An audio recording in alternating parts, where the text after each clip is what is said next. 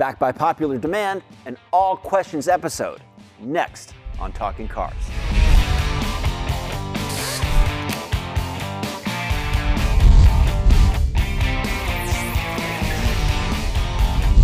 Hi, and welcome to another episode of Talking Cars. I'm Mike Quincy. I'm John Linco. And I'm Mike Monticello. So happy holidays, happy July 4th. We're really pleased that you're spending some of your time off with us, and we've decided to devote an entire episode to a very special Talking Cars. Why is it special? Because we're on it. Well, we've got an orange shirt, and we've got Mike and John here, which is awesome, but we are going to spend this entire episode just answering your questions. And man, do we have some doozies. I'm going to start kicking it off here, and some information that people want on the never-ending quest for SUVs. Specifically, the question reads, question for the team. I live in a neighborhood where parking is super limited. I'm tall, so I'm down to the Hyundai Kona or Nissan Kicks as a small SUV. Any thoughts on which would be better for city driving in the Northeast?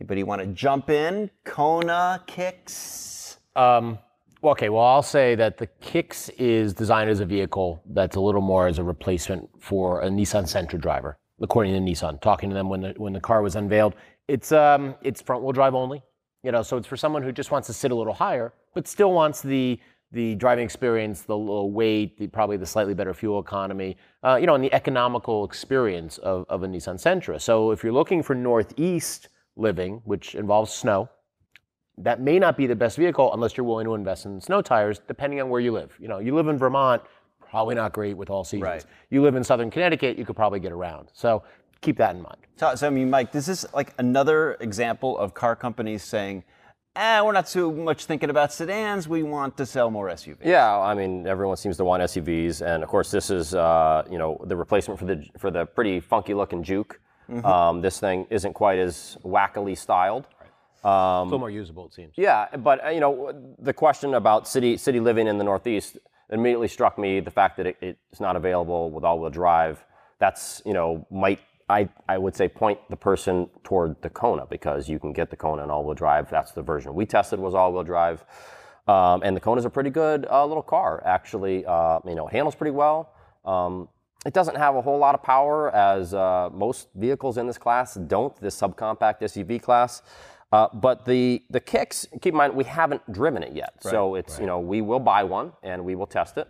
But when you're talking about underpowered, the Kona, the 2-liter 4-cylinder has 147 horsepower. The Kicks is only going to have 125 horsepower. Right. So it's going to have even less power, but again, it might have pretty good fuel economy. We'll see.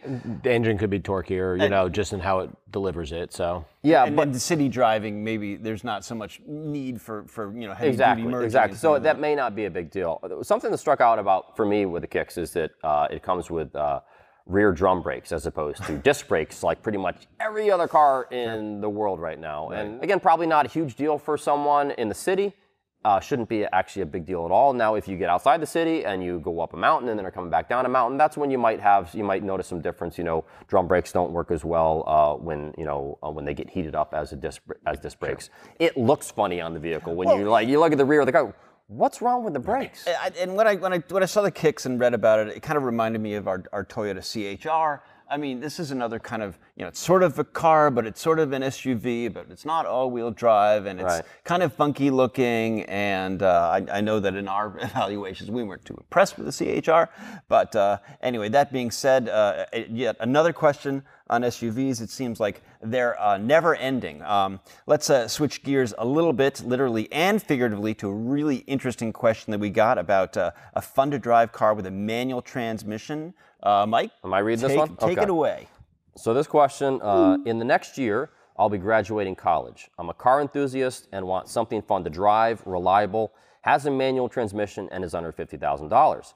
I currently drive a 2017 Hyundai Elantra, but I'm ready to move up. There's a whole lot going on here. First of all, I love the fact that this person wants a manual transmission, wants a car that's fun to drive. So those points stood out for me. But so what do you guys got? I know what I would suggest, but what do you suggest, John? Like you said, there's a whole thing about saving manuals, but there are a lot of cars still available with one. One that stands out, fun to drive. It's been I think that the reliability is going to come with its second year. Subaru WRX will be really fun, available with a manual. The first year had a little teething problems when it was brand new. You have to wait a bit for our survey results to come out this fall, but that's a potential one. You know, you could get a BMW 2 Series. You can get something, that was my pick. A couple of the Germans. My pick was a BMW M240i. Which is just under $50,000, 6-speed manual, 3-liter twin-turbo inline 6-cylinder, so that's sweet, BMW inline 6, 335 horsepower, great handling, great seats, right. A really precise shifter, rear-wheel drive. I think you can't go wrong with that car. And if you're gonna, if you can spend $50,000, I say, blow the whole thing on the car as soon as you get out of college. That's what I'm saying. Well, hopefully maybe he's living with mom and dad. I did that. I graduated college and was able to get a brand new Audi A4 back in, because I'm old, back in '96. The person's in college right now and has a 2017 Hyundai Elantra. So which isn't a horrible car. It's not like they're driving an old car. Cheap, yeah. It's interesting. I love this question. It always seems like whenever we're on, we get at least one manual transmission question, which is like, yes. But I had a couple cars that you guys already mentioned. I went a little bit less expensive. I was thinking about the 4-cylinder Honda Accord Sport, which is a really nice car, fun to drive, good fuel economy. The Honda Civic Si, which we've talked about a number of times on this show. Another one, a couple that if you go light on options, you could get an Audi A4 Premium or a BMW 320i if you're looking for 4 doors with a manual transmission. But again, don't go crazy putting lots of options on it. I was kind of pleased to see that you could get into one of these, that they still offer manuals. A couple other ones that are a little crazy, the Ford Mustang GT, hello, and the Subaru BRZ and Toyota 86. Yeah, I think you can't go wrong with those. They just don't have a ton of power, but the handling is awesome. Right. You know what I was looking at when I graduated from college? I didn't have $50,000 to spend. Oh no! Was it a horse? No, It was another bicycle. No. I was looking at a used Ford Mustang SVO and a used second-gen Toyota Supra. Awesome. And I ended up going with the Supra. Awesome. Wow. Yeah. We love those. Okay, so that we could have spent the whole time on this one, but we're going to move on to the next question. This is about seats. John, if you could do us the honors. Sure. Hi, CR. Can you give some insight into how you rate seat comfort? I know that you can factor in objective data like the amount of available adjustments and physical dimensions, but how do you come up with the overall score? And I think what's great here is that we have actually one of our people who tests and evaluates seats, Mike here. So he's always sitting down at the job. Yes, good one, Quinn. Even when he's not testing seats. And my review's coming up, unfortunately. Yes, it is. So the short answer is that it's a jury of people that score the seats on every test car, and it's usually around about 7 people do the actual scoring. I'm one of those people that does the scoring, and our body types range from short to medium to what do we call it? Tall, or something that you and I can't talk about. Or perfectly sized for Formula One is what I call myself. There you go. Cockpit ready. But so what we're doing is, it's interesting because some of our testers, really like a lot of lower back support. Other testers prefer a wide, generous seat. So it really runs the gamut of body types, of what they want in a seat. So, and we combine all those scores, we average them, and that comes up with the seat score. So it's not just one person's opinion. It's many people. And of course, then we also look at the logbook when Ryan Pizlkowski actually writes the section of the tech report on seat comfort, and he looks at the logbook, sees what other people said about the seats as well, and all of that stuff is factored in, and that's how we come up with the seat score. And it's men and women too. Men and women, So it's unlike a lot of other media where like one person's assigned a car or they get a press car and it's the great seat or whatever. Like you said, we have a whole variety of people. Contributing to it. But the truth is that regardless of what we think, anyone out there watching us right now, don't just take our words for it. I mean, everybody's body is different. You're going to fit in the seats differently. So you certainly need to try them on before you just say, well, Consumer Reports says this seat is great, so I don't even have to try it. Right. You got to go sit in that car at the dealership for sure. Because it does affect. I mean, everybody here, like you said, has a complaint. There's seats I'm really unhappy with. I mean, I just got out of the Avalon this morning, and I'm not a fan. I'm not a fan of how you can't pan down the front of the cushion, the front of the bottom cushion, and to get a comfortable seating position for me, I'm almost up into the header. Right. You know, I think the Lincoln Continental and a lot of Lincolns are another example of seats that just didn't work for people. Right. I think with a Lincoln, it was kind of unanimously disliked by the staff. But I know you've gotten into some Mazdas that I think the CX-9 was one, and maybe some others where because their front of the bottom cushion doesn't tilt up and down.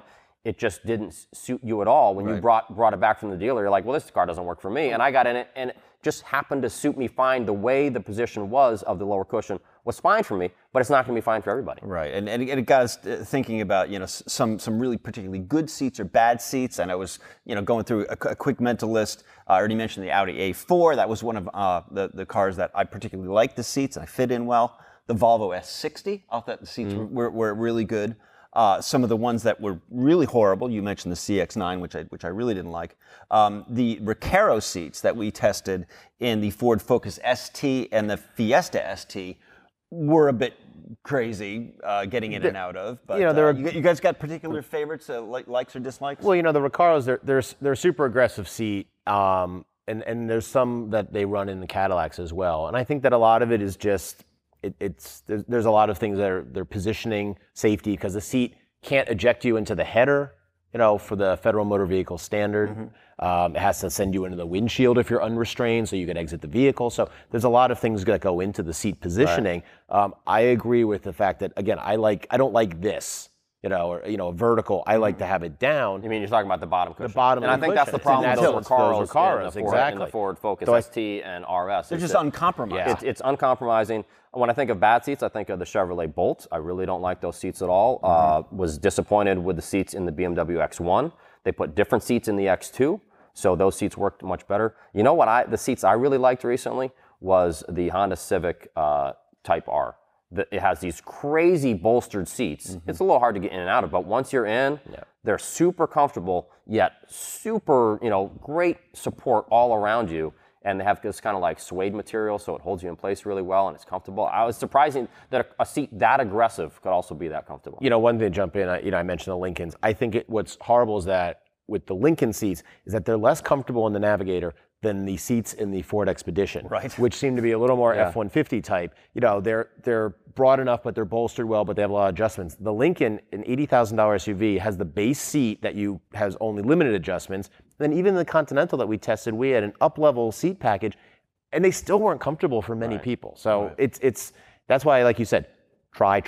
Right. Yes. And everyone has different opinions on seats. We could talk about this for hours. But it's such a critical part of your buying decision.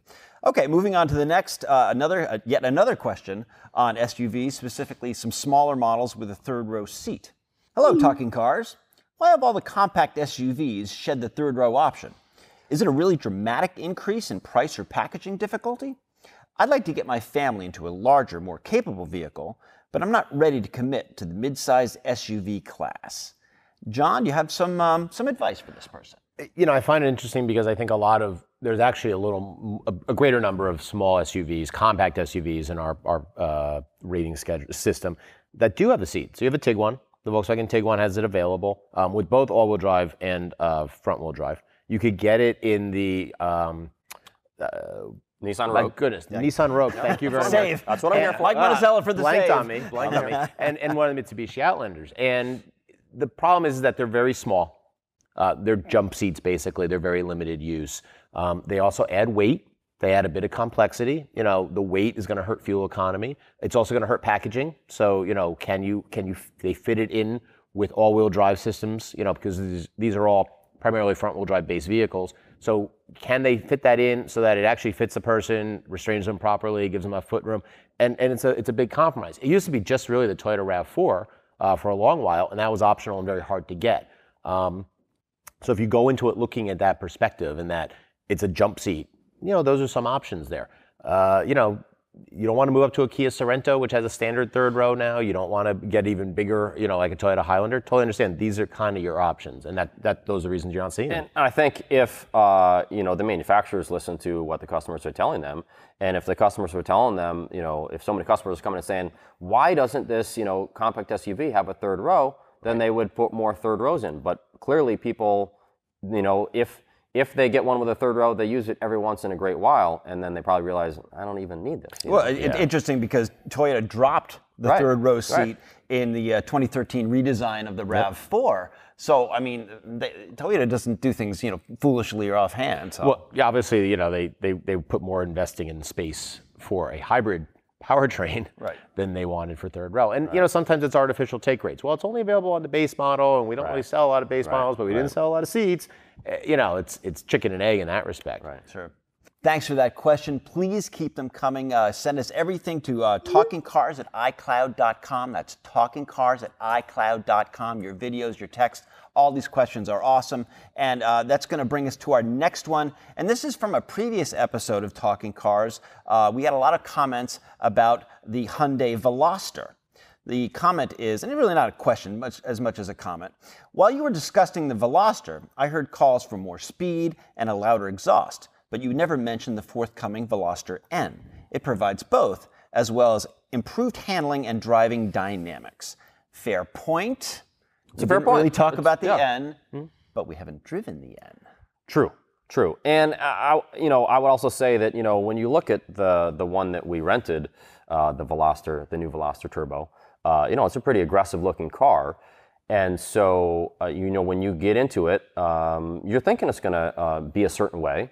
And I actually thought the power was pretty good. But I do agree, the engine didn't sound like much, and I would have preferred, some exhaust crackle. And admittedly, like Hyundai said, that's going to be coming. They said this Veloster N is going to sound really good, have this great exhaust note. But why shouldn't you have it on the Veloster Turbo as well? I mean, Right. It's not like you're asking the base model to sound like a race car. The SI, the Civic Si, Honda Civic Si has a bit of a burble. Right. You don't have to go all the way up to the Honda Civic Type R. You don't have to go on the BMW X3. You don't have to go all the way up to the M40i. You can get a little bit of sportiness on the regular X3. So that's, I think, what we were looking for is gradual steps, and it didn't really feel any different from a base engine. There wasn't a bit of a throatiness. Right. You shouldn't have to go to a Type N, Type R, AMG, Take some S4, letter of the alphabet and put it at the end. to get a bit of a sportiness, especially when there's a sport button, and there's a sport mode. Right? Yeah, I immediately put it into sport mode, and I was thinking, oh, this is going to sound really good, and it sounded okay. It's okay, right? Just not. I agree. I don't. It could be a little bit better. It was a fair comment.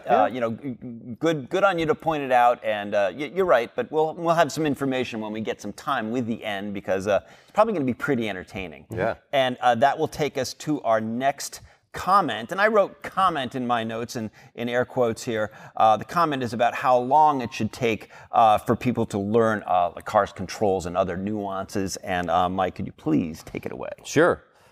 This person says, I hate it when auto journalists who drive 100 different cars a year complain about the learning curve of each new car. It's a problem specific to your job and not one that consumers care about. Now, John, I assume this person is talking about both shifter issues that we have and, more importantly, infotainment systems. Infotainment systems, when we say something's unintuitive, that's what they're... I'm guessing it's probably also a recent question from the Acura RDX, which we just took delivery of, and it has a convoluted touchpad system for the infotainment system. This isn't a matter of I couldn't find the headlight switch, so it's awful. It's not a matter of I really wish they pushed the seat controls somewhere else because they're on the door and they should be down here. We're looking at it as across the whole spectrum of what works and what doesn't work.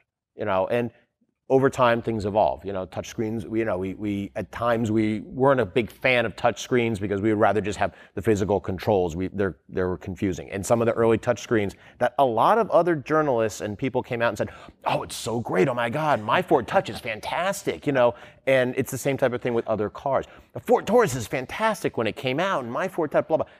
A couple months or even a year later, like, oh well, the trunk's small and it's a big car with no space. People jump on it in reviews and they love it, and they love it because it's new. Think about all the evolutions the BMW's iDrive infotainment system has gone through from the beginning. When it first came out, it was terrible. It was terrible. It was terrible, and it's taken a long time to get it to the point that now it's actually, it actually works pretty well. Right. But it doesn't was require not, that curve. It was not great from the beginning, and so, but the real thing here is the reason why we talk about these infotainment systems being confusing or hard to use or whatever is when they require eyes away from the road time. Like I just recently drove our Volvo XC60 down to Washington, D.C. and back. And, it's infotainment system. You're doing a lot of swiping back and forth to get the different screens. Right. And that's, I know where the stuff is, but I'm still requiring me to do some swiping and some pressing and some all this, which requires my eyes over here when it should be over here. And that's the problem. Well, and then one of the things that's accurate is that Honda has been moving away from kind of convoluted either two-screen systems or touch capacity. They're moving quickly into some really good, very decent, but good systems in the Hondas. Now all of a sudden Acura comes out and has totally blown it up and gone the Lexus route with remote controls and stuff like that. So yeah, it takes a lot of eye time off. It's a high learning curve. Sure, we even say that in a lot of cars. We say in BMWs, we say in Audis. It has a steep learning curve, but once mastered, it's pretty makes a lot of sense. But there's other ones like the Mercedes-Benz command system. It was baffling to begin with, and they've gone overboard making it baffling down the road. And we, like the person says, we drive 100 cars a year, certainly, but we drive a lot of Mercedes, and we own them for a long time. So 4 months, 5 months, 6 months later, it's still confusing. Right. It's not like we drove it for a day and said, oh, yeah, it's bad. I mean, I agree with what you're saying, Mike, about the Volvo. The system is simply awful. I mean, we certainly can't be the only journalists out there. It doesn't bother me as much. That have issues with it. It looks cool. That's the thing, is the system looks cool, and it's trying to be like your phone or your tablet. That's what it's trying to be like. Think about what Ford did with my Ford Touch. They dumped it. They dropped it. Yeah. They said, it's just not working. Yeah. Let's start over. We didn't get it right. And they started over, and now the Sync 3 system is really good. Yeah. So, Cadillac has tried to improve Q. It's infinitesimally better, but it's still not great. Right. And each generation, there's a little bit of improvement, but it hasn't matched Uconnect from Fiat Chrysler, and it hasn't matched Sync 3. So. Right. So we criticize systems sometimes. We do say they require a learning curve. It's not without substance. But again, the question is, how will the next generations of these troubled systems, evolve? Well, one other thing is when they says about it's not something that normal consumers care about. You shouldn't have to force yourself into something convoluted to compensate for the system. It shouldn't be that this control's way down here and you have to reach down to get it, and everyone goes, well, I'll get it and I'll do that. No, we want something that's straightforward and, like Mike said, keeps your eyes on the road more than working around. Workarounds aren't great for I really driving. think, the systems, quite often the systems that work the worst, if that's proper English, which I don't think it is, are the ones Not that you have a master's in English. are the ones that are the flashiest to look at. Yeah. And I think that's the problem. They try and, put all this pizzazz into these systems. And then when you look at like Hyundai, Kia, Uconnect, those systems aren't flashy at all. Right. But they work They're really solid. well. Yeah, it went well in a conference room at some auto company that somebody. They look cool. Hey, Some no, of those you could systems do. look really cool. But it's not the same as regular day-to-day operation. Finally, we've got time for one more question about, wait for it, a 1991 Dodge Daytona. John, do us the honors. I am looking to get a 1991 Dodge Daytona with about 120,000 miles on it. Since you don't have anything on your website about it, do you have any personal experience or reliability information on this car? I know Andrew liked this question, so I think he actually maybe owned one. I looked at one. I looked at an earlier Daytona.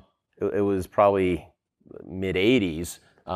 It was a big car with not a lot of room, turbo engine, and I'm just glad I went away from that, because I also looked at other cars that had turbos back then. I looked at an Audi, and I think I looked at something else from Mazda, and I avoided any 80s turbos, problems. But you looked at this car because it was cool looking, right? The Dodge Daytona, especially the Turbo Z. Right. I mean, Mine was a Shelby. It was kind of a cool looking car. And pictured here are the 1990 and 1992 versions. Were just about identical to the 1991.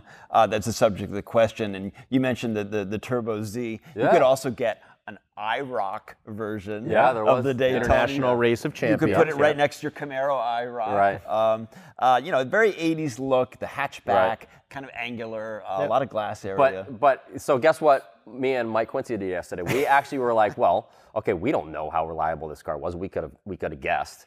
But we went back into our files and looked back at, you know, Consumer Reports data on reliability of this car, and it was not good. It was not good. Yeah. So 120,000 miles on the clock. I think if you're looking for a classic car, I think I'd say keep looking. buy it for the nostalgia.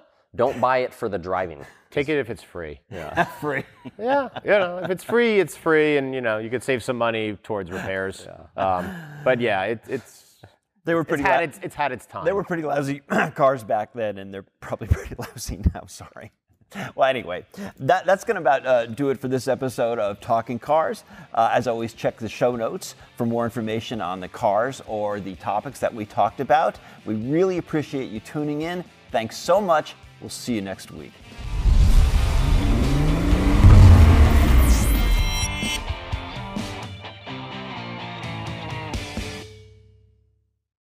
I'm Mike Quincy. I'm Jen